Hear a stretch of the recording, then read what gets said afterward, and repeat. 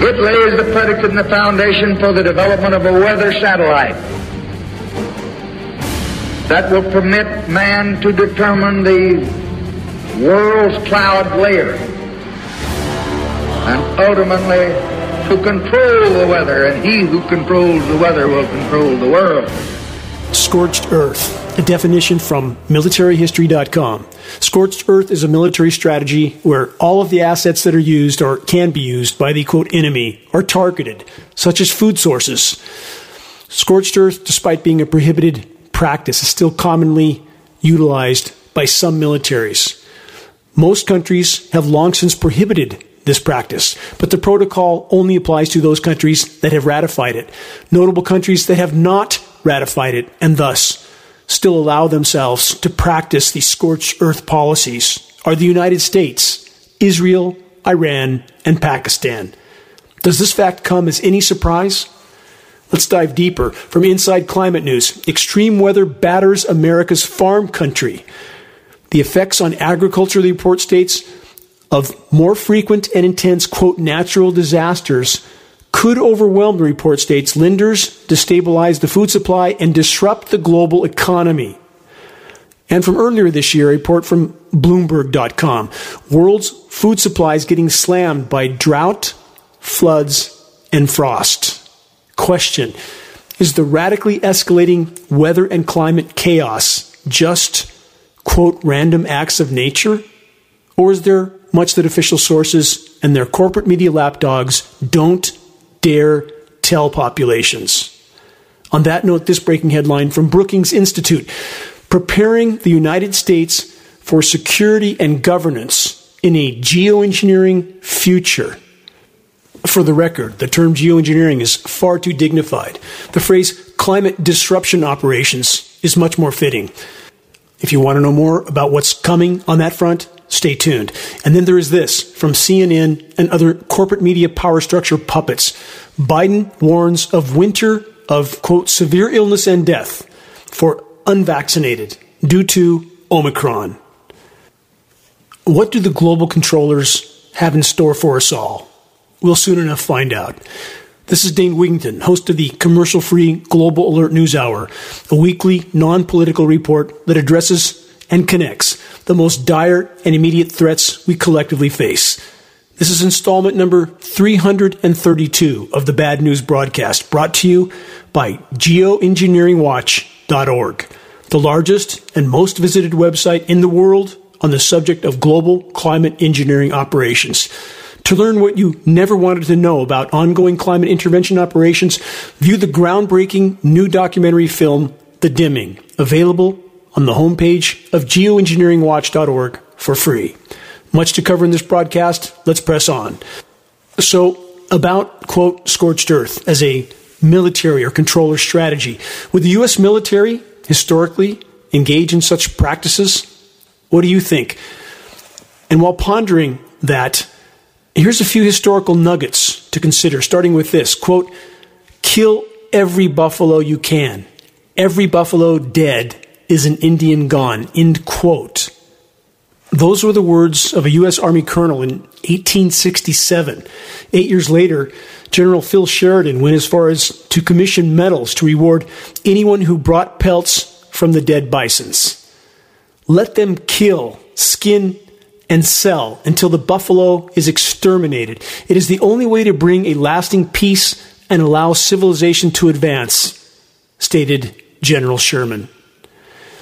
It is estimated that bison populations went from 60 million to 500.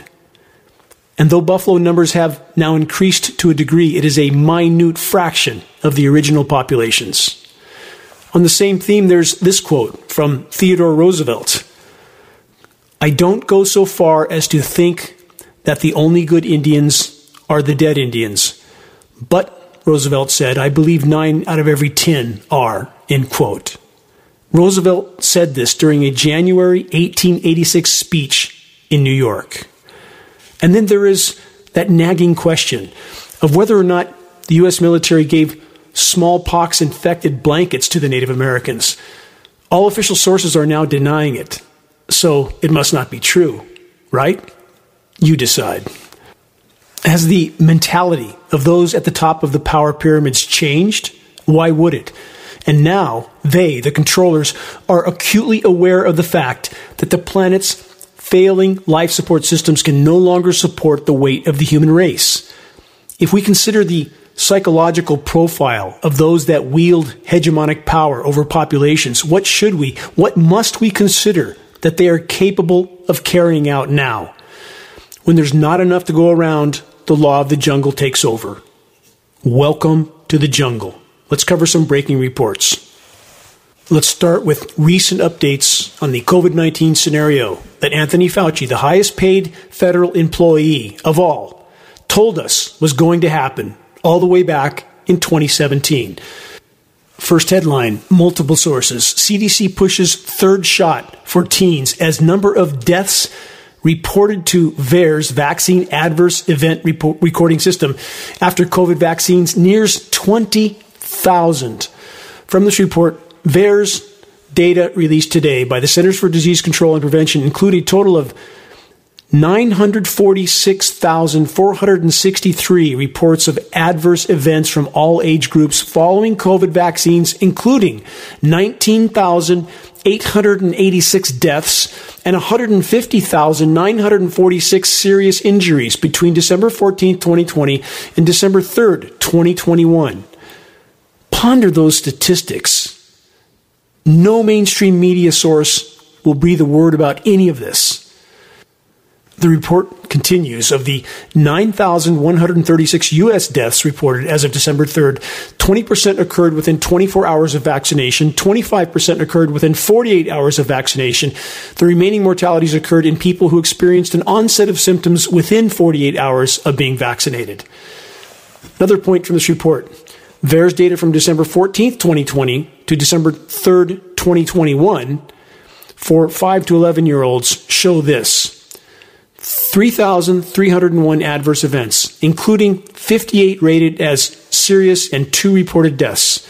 U.S. VAERS data from December 14, 2020 to December 3, 2021 for 12 to 17-year-olds show 24,359 adverse events, including 1,474 rated as serious and 33 reported deaths.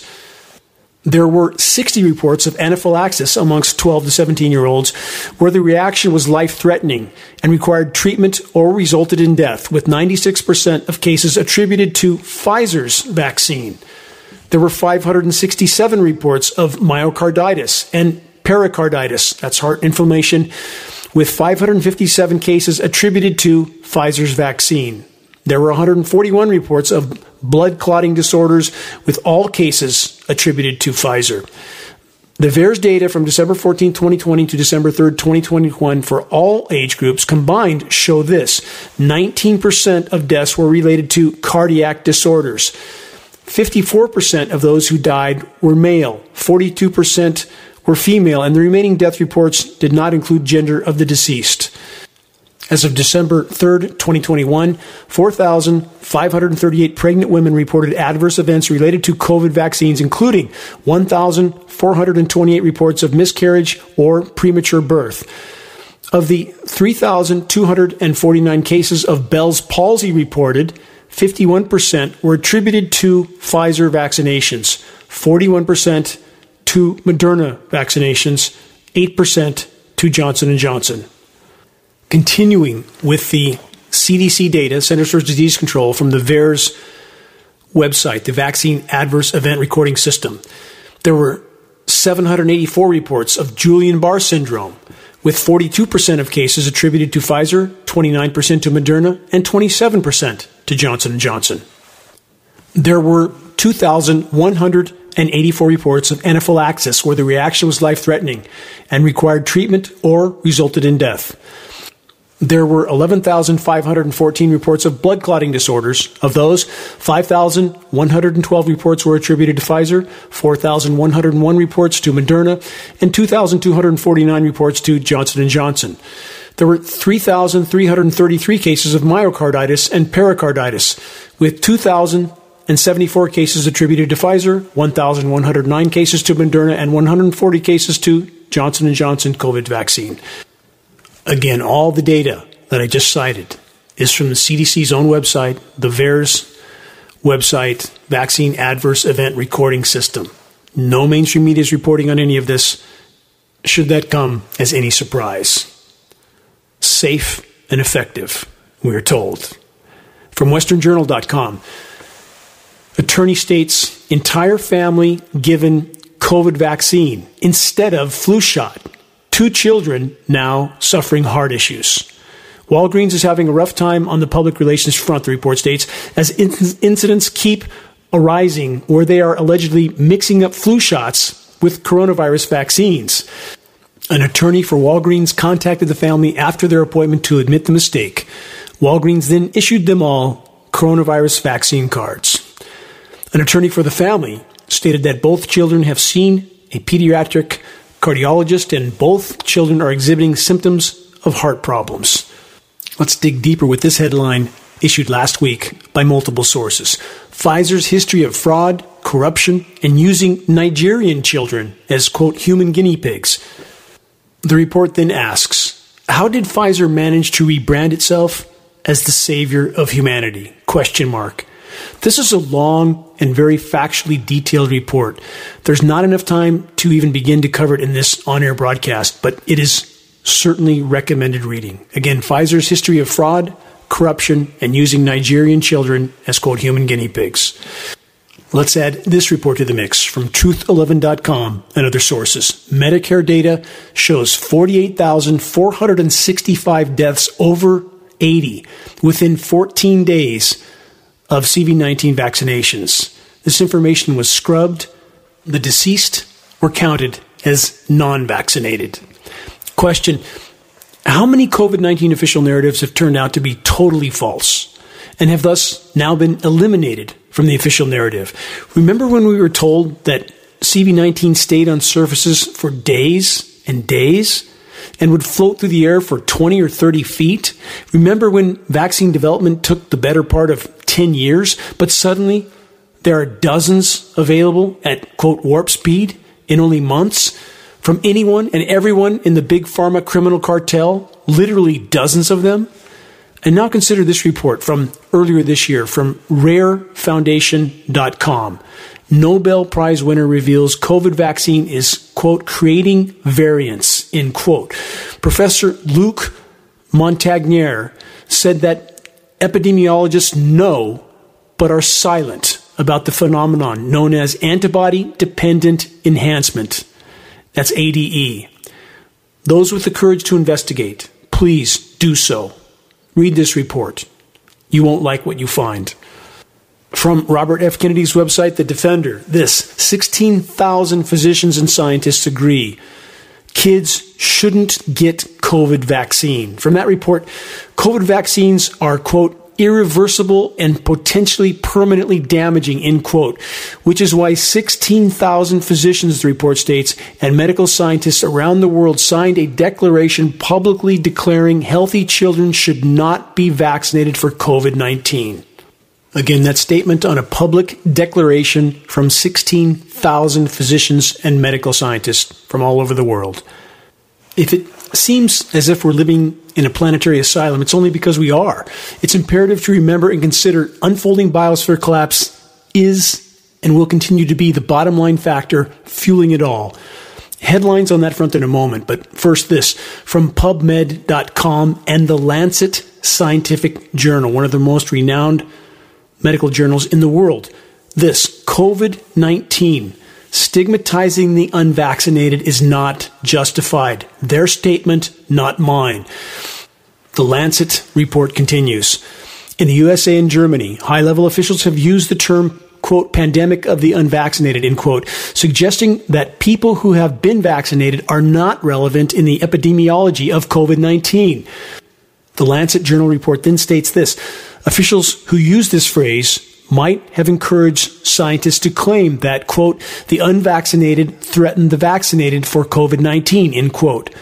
But the Lancet states this view is far too simple. They continue: there is increasing evidence that vaccinated individuals continue to have a relevant role in transmission. In Massachusetts, United States, a total of 469 new CV-19 cases were detected during various events in July 2021. And 346 of these cases, 74%, were in people who were fully or partly vaccinated. 274 of the cases, 79%, of whom were symptomatic. With all that in mind, now consider this. Under the Reddit post of the same report, reddit.com, from the Lancet Medical Journal, they stated this. Reddit did. If you talk about you, your mom, your friends, etc., experience with COVID or COVID symptoms or vaccine experiences or any information that pertains to you or their situation, you will be banned. So much for free speech. The power structure and all the media sources they control are doing everything they can to divide populations, to polarize populations, and to pit them against each other.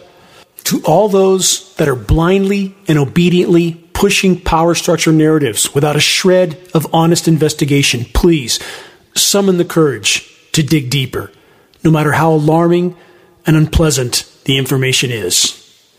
From citizensjournal.us and many other sources, delicensing doctors for, quote, harmful misinformation. The report states, in addition to being subjected to various forms of censorship, doctors are getting threat letters from licensure boards warning them against distributing, quote, harmful misinformation. Question, what exactly qualifies for what is officially called, quote, misinformation?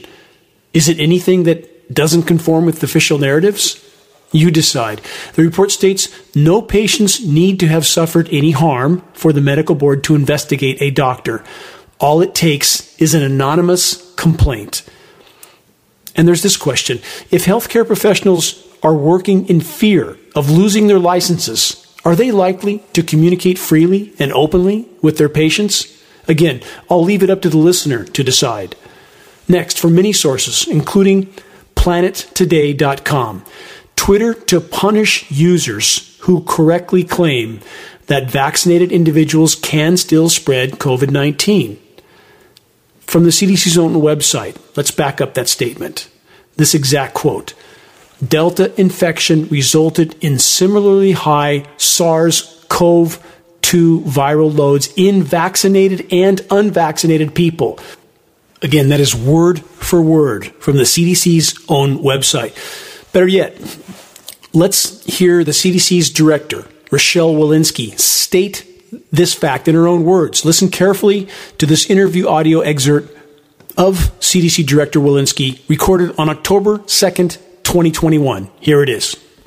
But what they can't do anymore is prevent transmission. So if you're going home to somebody who has not been vaccinated, to somebody who can't get vaccinated, somebody who might be immunosuppressed or a little bit frail, somebody who has comorbidities that put them at high risk, I would suggest you wear a mask in public indoor settings.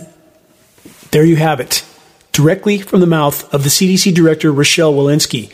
But it seems any who dare to state on Twitter what the CDC Director just stated will be, quote, punished. At the start of this broadcast, I cited this CNN headline, quote, Biden warns of severe illness and death for unvaccinated due to Omicron. With that headline in mind, consider this breaking report from last week. This is from WebMD.com. Cornell University reports 930 COVID cases, including Omicron variant. From the report, Cornell University reported 930 new coronavirus cases among students and staff. That's December 7th through the 13th. The report then states, quote, a very high percentage of the cases were identified as the Omicron variant in fully vaccinated people. They then state in this report, again from WebMD.com, virtually every case of the Omicron variant to date has been found in fully vaccinated students, a portion of whom have also received a booster shot. That's a statement from Joel Molina, the vice president for university relations, again at Cornell University. And he made this statement to CNN. For the record, Cornell has a mandatory vaccination policy for all students. Question, how's that working out so far? You decide. From the New York Times and many other sources, big hospital chains drop vaccine mandates for healthcare workers. The report states major hospitals and healthcare systems have decided to drop the vaccine mandates to ease labor shortages. Here's a question. I wonder why so many healthcare professionals are so unwilling to roll up their sleeve and do what they're told. You decide. While pondering that, here's a few big pharma fun facts to consider. Pfizer drug breach ends in biggest U.S. crime fine ever. That's from the UK Guardian. And this, GlaxoSmithKline's $3 billion settlement included the largest civil false claims act settlement on record, and Pfizer's $2.3 billion settlement, including a record-breaking $1.3 billion criminal fine. These reports are the tip of the proverbial iceberg. So, question, why are so many still so willing to so blindly trust Big Pharma and their power structure partners? Moving on. It is essential to always keep in mind the fact that no matter what challenges we face from a societal standpoint, when the planet can no longer support the web of life, it's game over. Switching gears to the bottom line factor that is fueling the exponential increase of insanity: biosphere collapse. And I'll get to breaking reports on the decimation of food supplies in a moment. But first, as mentioned at the start of this broadcast, from the Brookings Institute, this: preparing the United States for security and governance in a geoengineering future. From that report, imagine the following scenario. It is the year 2035. One large country dealing with major issues of global warming decides to take extreme action. The government begins secret deployment of geoengineering systems for pumping large amounts of reflective particles into the air, a technique designed to mimic the cooling effect of a volcanic eruption, the report states, only on a much larger scale and over a much longer time horizon. They continue with this. Although such behavior has been discouraged by the international community, research has continued largely behind closed doors and without real regulation. Now that the climate situation has become more dire, the country has decided that it can no longer afford to wait. They see geoengineering as their only option. At first, the decision seems wise, as the increase in global temperature starts to level off, but soon other types of anomalous weather begin to appear. Unexpected and severe drought hit countries around the world, disrupting agriculture, and the ozone layer begins to decay rapidly, exposing populations to harmful radiation. Global weather has become politicized. Delegates argue at the United Nations over new climate complications. They then state, because this was a mock scenario, they're simply trying to point out the what-ifs, as if it's not already happening. They then state a scenario such as the one above remains unfortunately possible given the current state of global geoengineering policy, as the increasingly severe effects of global warming generate greater interest in geoengineering technologies. The United States must prepare itself for the risks and uncertainties that come along with their potential development. Think about all of this I just read, a supposed mock scenario, much like the mock CV-19 scenarios that we had right before the event actually happened. But in this case, that's Event 201, by the way. If you don't know what that is, Bill Gates staged Event 201, a mock global COVID-19 pandemic scenario that was conducted immediately before the scenario actually occurred. If you don't know about that, please investigate it. But back to climate engineering. Again, so-called academia, the Brooks Institute, pretending that we could might geoengineer someday if we become desperate enough, as if these programs haven't been going on for 75 plus years already. Blatant, glaring, atmospheric spraying operations that anyone but the clinically blind can see. But denial is profoundly powerful, isn't it? Everything they state in this report that could might happen if we someday geoengineer is already happening. Epic droughts, epic wildfires, unprecedented flooding, and severe UV radiation bombarding the surface of the planet that metering proves. Again, a former NASA contract engineer that works directly with geoengineeringwatch.org with equipment we have supplied him has long since conclusively confirmed that ozone layer collapse is indeed unfolding, and he continues to confirm with ongoing metering. Search geoengineeringwatch.org ozone layer collapse on a search engine other than Google, because Google is doing everything they can to suppress our data, to suppress everything from geoengineeringwatch.org, because they are part of the power structure matrix. And the power structure wants desperately to prevent populations from understanding the severity and immediacy of what's unfolding so that they don't panic. So the whole of academia, in service of the power structure, continues to pretend that climate engineering is only a proposal. Time to wake up. Climate intervention operations have long since been the crown jewel weapon of the global controllers, as I've stated over and over and over, and it should be increasingly apparent to any that are not asleep at the wheel. Climate intervention operations can be used to bring populations to their knees without those populations ever even knowing they were under assault. When crops are decimated by climate chaos, nature is blamed, or anthropogenic global warming alone is blamed. And though both factors are a part of the equation, what biggest of all piece of the puzzle is missing?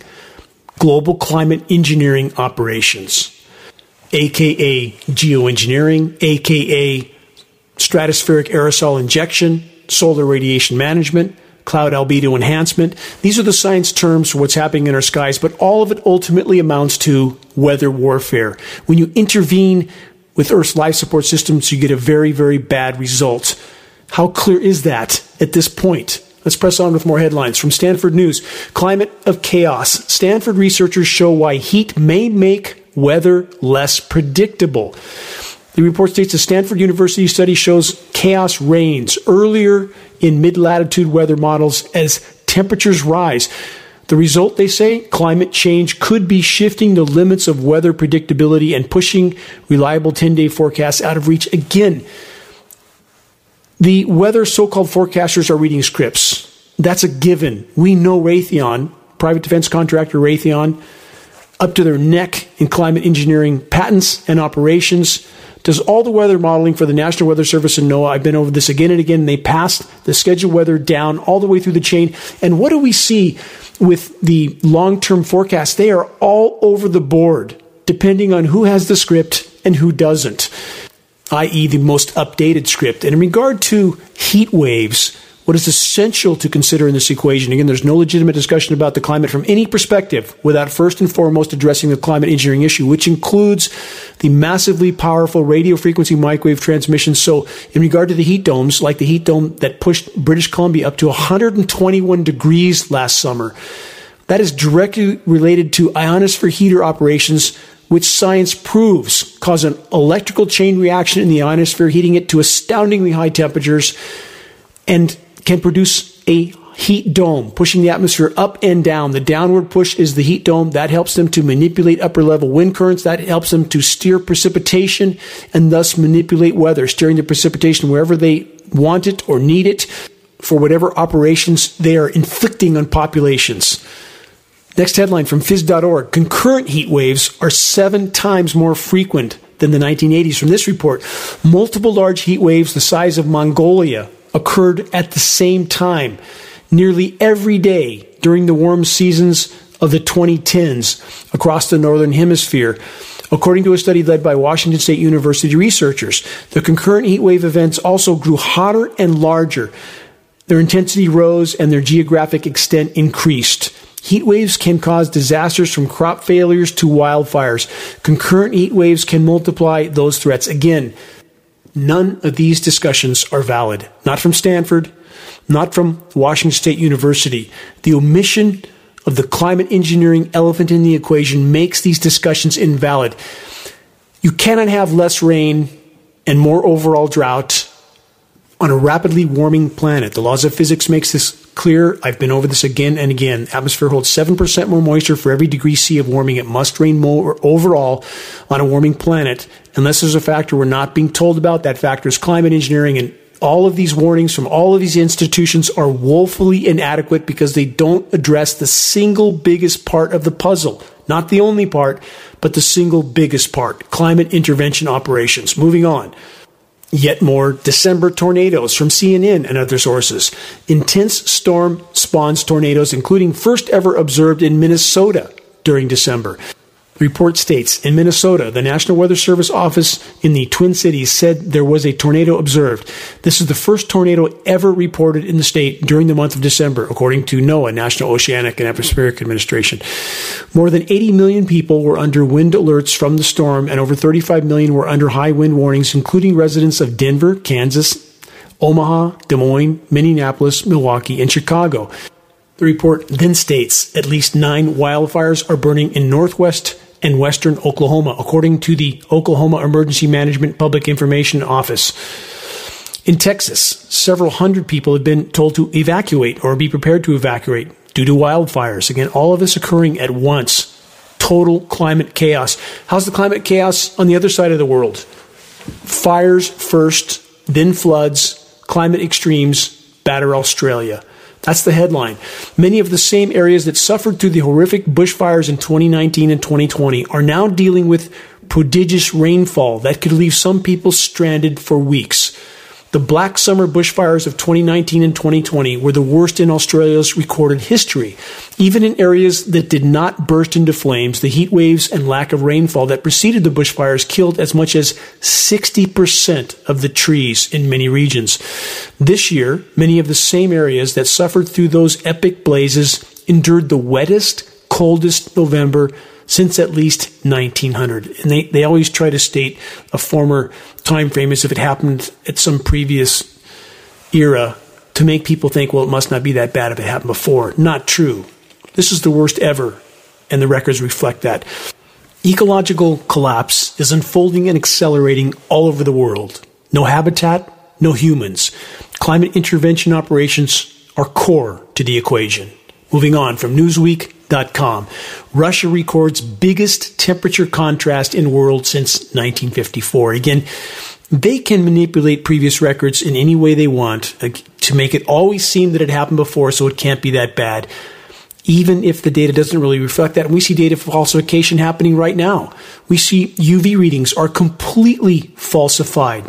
They're completely fictitious. Same with official high temperatures. Radically underreported, constantly, continuously. It's far warmer on the planet already than we're being told. So whenever you see a headline like that, which I just read, a radical temperature variance in Russia, which I'll get to in a moment, but they claim it happened before, look at that very skeptically. So what was the temperature variance in Russia just recorded? A variance of 153 degrees Fahrenheit within the borders of one country, from the high temperature in that country to the low temperature. 153 degrees Fahrenheit difference. It's been said that if we lose the Arctic, we lose the world. On that note, from Science.com last week, this headline: the Arctic is warming 4 times faster than the rest of the world. Remember in previous reports that certain academic agencies stated the Arctic is warming twice as fast, and I've stated over and over that's false. It's warming much faster, at least 3 times faster. Now we have confirmation that it's 4 times faster. The Science.com report then states, an important climatic indicator has been misreported by a factor of 2.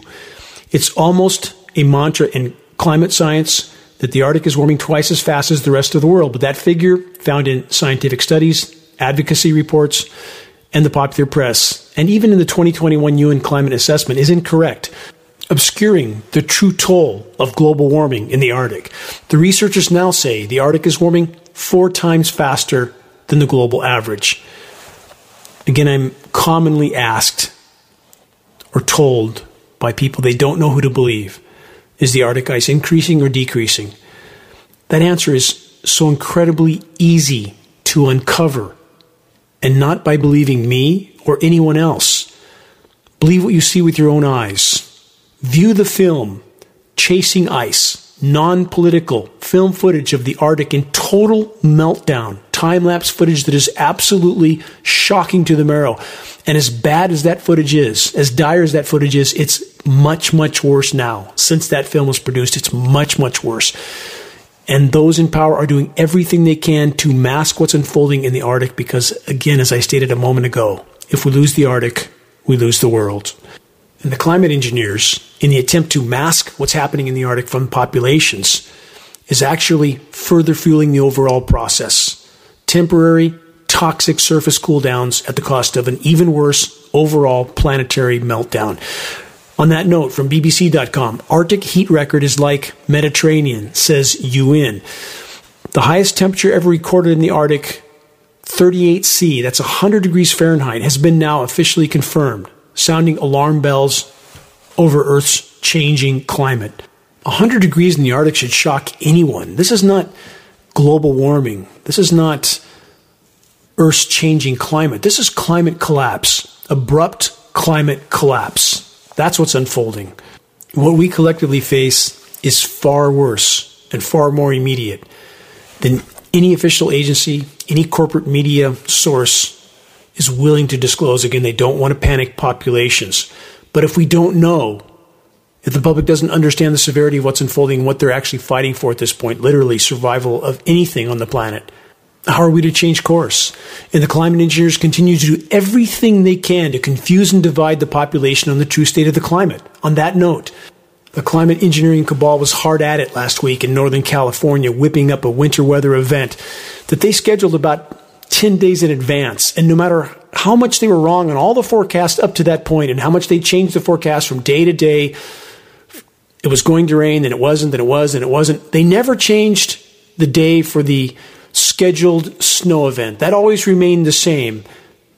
And indeed, on the scheduled day, the frozen material did fall from the sky. And this is not a naturally nucleated material. It's, in many cases, incredibly heavy, wet, concrete-like snow that adheres to foliage, topples trees, cracks branches, and makes the trees like a sail, so when the wind kicks up with the deteriorated root system on the trees now, there is so much windfall of trees. And we have all official agencies pretending that all of this is some natural process. They don't acknowledge that the contaminated rain is killing root systems, making the trees much less able to stand up to the wind, that this adhesive-like concrete snow that sticks to foliage makes the trees like, again, a giant sail, so that they fall over as soon as they're hit by the wind. I've documented this at geoengineeringwatch.org in the Into the Wild section, the decimation from the chemically nucleated material that's used to confuse and divide populations as to the true state of the climate. We had events last spring in Northern California in which we had 75 degrees one day, snow the next, and 75 the day after. We have instances recorded in other locations like Texas, Amarillo, Texas, where they had a temperature of 100 degrees, May 1st, 2013, all-time record high, snowed the next day. We have instances in places like Denver, I've cited over and over. They have, on numerous occasions, gone from all-time record high to even single digits in the course of a single day. This is not nature. This is chemical ice nucleation for weather modification. This is a primary aspect of the climate engineering arsenal that no one but geoengineeringwatch.org is trying to bring to light. Chemical ice nucleating operations are used to create winter weather mayhem. They create temperature whiplash scenarios. For example, in my location, Northern California, there is currently frozen slush on many of my ponds with pond water that's about 45 degrees. How does that happen? Exactly. This is not, again, a naturally nucleated material. We've seen the same thing in places like Boston when the Boston snows were so sensationalized in 2014. And they showed, and we captured images of Boston Harbor with frozen slush all over it with ocean water that was above 40 degrees. Seawater doesn't freeze till 28.4 degrees. How could there possibly be frozen slush in this water? Again, not a naturally nucleated material.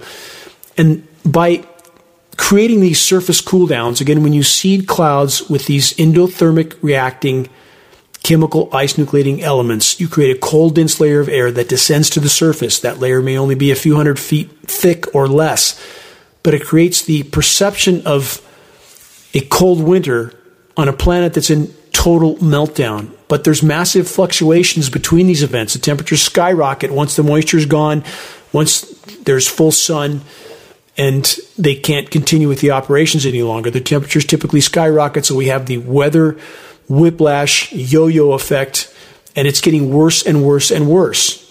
I and geoengineeringwatch.org are asking for help to expose this core component of climate engineering operations. Please search and share the mini reports in the Engineering Winter section on the homepage of geoengineeringwatch.org. On the same theme from sfgate.com, atmospheric river is a win for California. They state snowpack goes from 19% to 83% of average. And this is exactly the kind of headline the controllers need to calm California populations that were beginning to panic and perhaps beginning to suspect that something is going on in our skies and that they're not being told about it. The climate engineers require extraordinary amounts of moisture to carry out chemical ice nucleating operations because the endothermic reacting elements tend to dry up much of this moisture. That's why we see it associated with these atmospheric rivers in many places. And we're also seeing increased consistent wind in conjunction with these operations. And again, climate engineers can control to a large degree the wind flow on the surface by creating atmospheric pressure zones. The degree to which the climate is being manipulated at this point can scarcely be comprehended.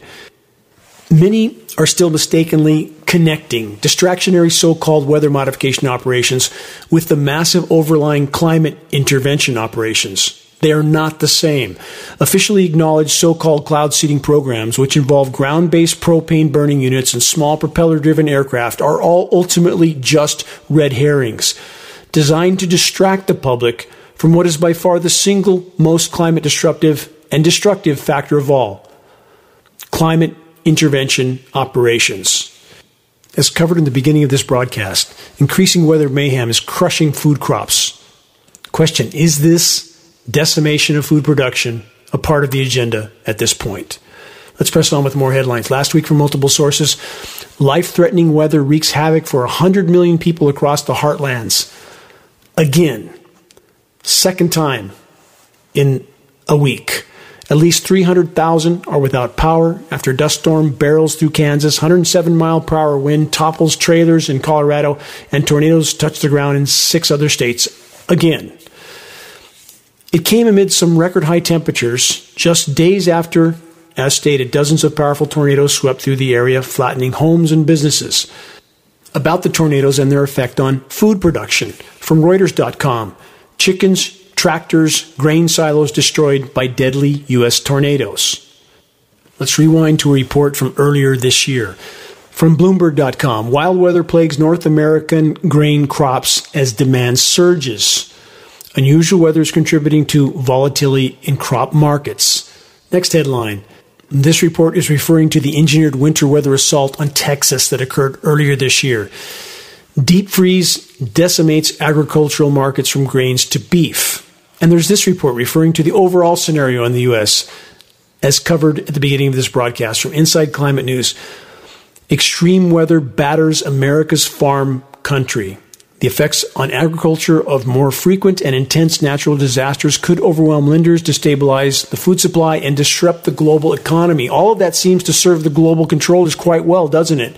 There's no could, may, might. It's happening. It is happening. And again, the covert crown jewel weapon of the controllers, climate intervention operations, the weapon with which they can bring populations to their knees without those populations ever even knowing they were under assault.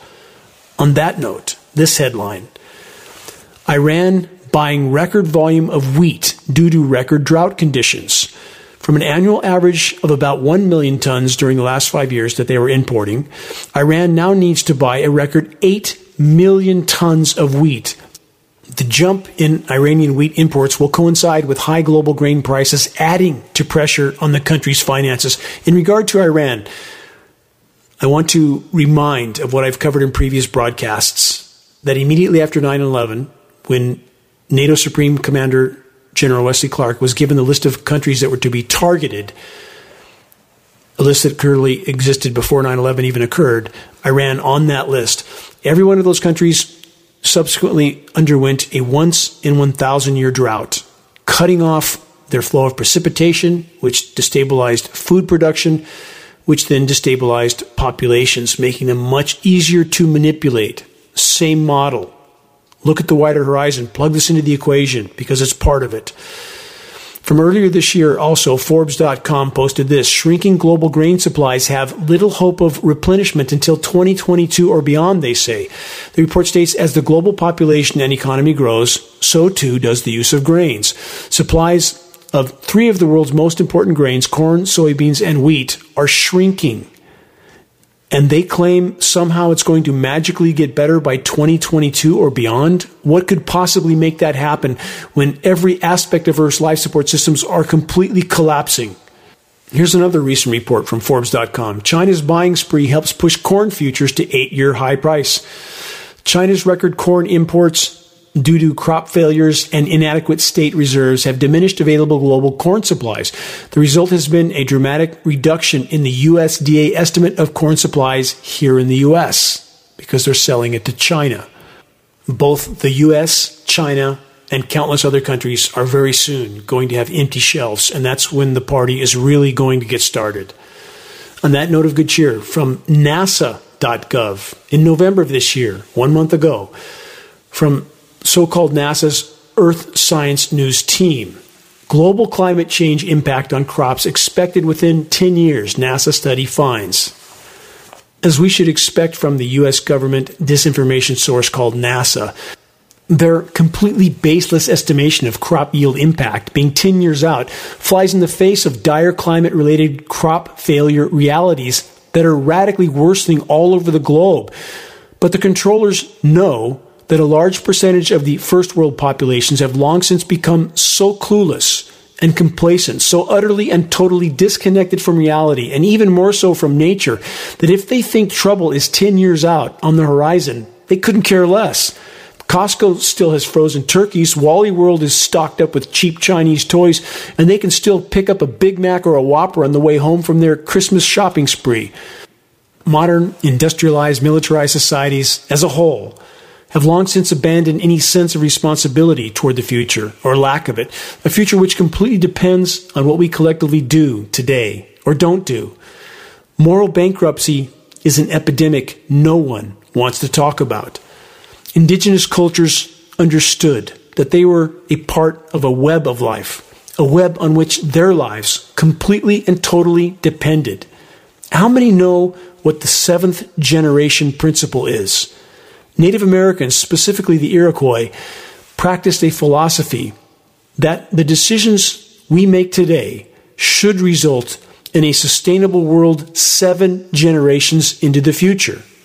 For the record, on our current course, humanity won't make the middle of this decade before total collapse, and that's being optimistic. And to all the sources and individuals that are still trying to convince themselves that with all the extra CO2 in the atmosphere, we'll have loads of food crops to consume, think again, and please do some objective research. Atmospheric chemistry is radically changing. Climate intervention operations are a core component of that chemistry change. And worse, highly toxic contamination. Precipitation all over the world is now laced with highly toxic heavy metals, polymers, and surfactants. Many of these elements do horrific damage to soil microbial life and root systems, causing a shutdown of nutrient uptake. Further, excess CO2 does the same. It reduces the overall nutrition of food crops because they are not adapted to the abrupt change in atmospheric chemistry. Please don't believe me. All I'm asking is to conduct objective research. But here's the bottom line. Biosphere collapse is here, now, and accelerating by the day. Crashing food supplies further augments the ability of power structures all over the world to manipulate and control their populations. Let's pause for a moment to remember the words of former U.S. President Lyndon Johnson. Quote, "He who controls the weather controls the world." Video of him stating this for our on-air listeners at the beginning of every one of these broadcasts posted on the homepage of geoengineeringwatch.org, the weekly Global Alert News broadcast. To translate what Johnson stated, i.e., he who controls the weather controls the food supply, thus controls the world. This being said, it's imperative to remember and consider that even if all human activity was halted today, including climate engineering, the damage already done to the planet's life support systems from countless sources of destructive human activity cannot be undone in any time frame that matters. What we're fighting for now is to salvage any remaining part of the planet's life support systems so that a few might make it through what's coming. To give a time frame comparison of previous planetary mass extinctions, the PETM event, Paleocene-Eocene thermal maximum, 55 million years ago, had a post-event equilibrium period of 10 to 20 million years. What we face now is occurring hundreds of times faster than the PETM mass extinction, thus is far worse a scenario. This puts all of us in a very dark corner, to say the least. And even now, at this late hour, how many are blindly caught up in soon-to-be meaningless distractions like the next round of elections or the price of gas?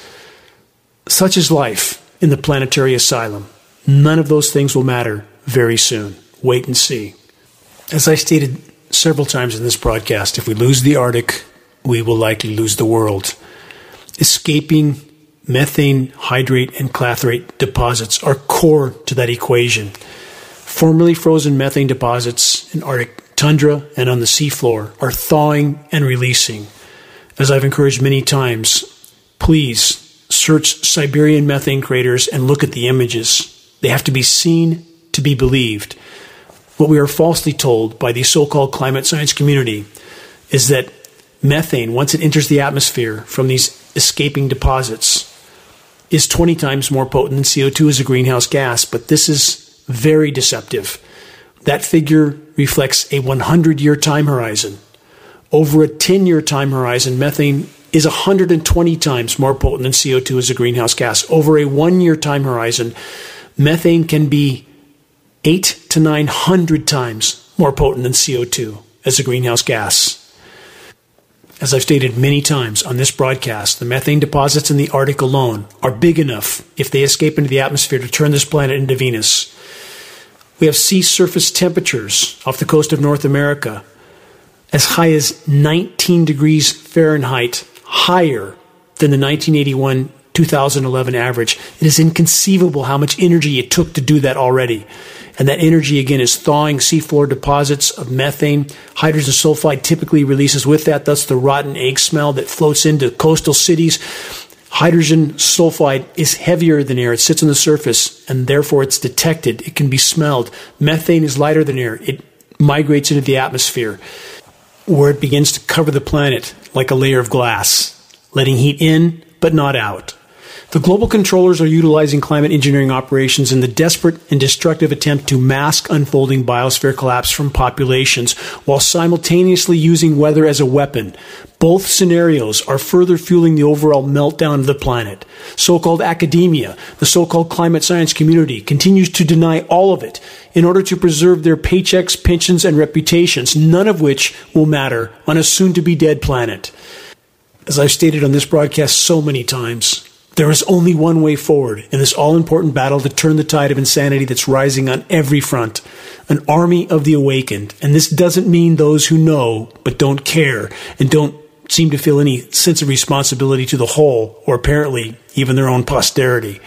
The truly awakened know that they are a part of something much bigger, a meaningful part, a necessary part. The truly awakened sense that it's no accident that they find themselves at this most critically important crossroad of not just human history, but indeed of human existence. The truly awakened know that they are here for a reason. They are here to make a difference. Each of us, all of us, matter in this equation. If we stand together, we may yet have a profound effect on the outcome of all that's unfolding. And though collapse of what was is inevitable at this point, we may yet be able to alter the composition of what's unfolding. We may yet be able to salvage some part of Earth's remaining life support systems, and that's worth fighting for with every fiber of our being. And whatever happens in the final act, there is unshakable solace in knowing that you have stood your ground against the gathering insanity, that you were one of those that refused to go silently into the night. We are still standing, and no matter how daunting the challenges we face, we are still in this fight. We are not yet beaten. All are needed in the effort to reach a critical mass of awareness. There is absolutely no time to spare. Check the activist suggestions link on the homepage of geoengineeringwatch.org to learn how you can help to turn the tide. Make your voice heard. Make every day count. Until next week, stay safe, stay strong. This is Dane Wigington from geoengineeringwatch.org.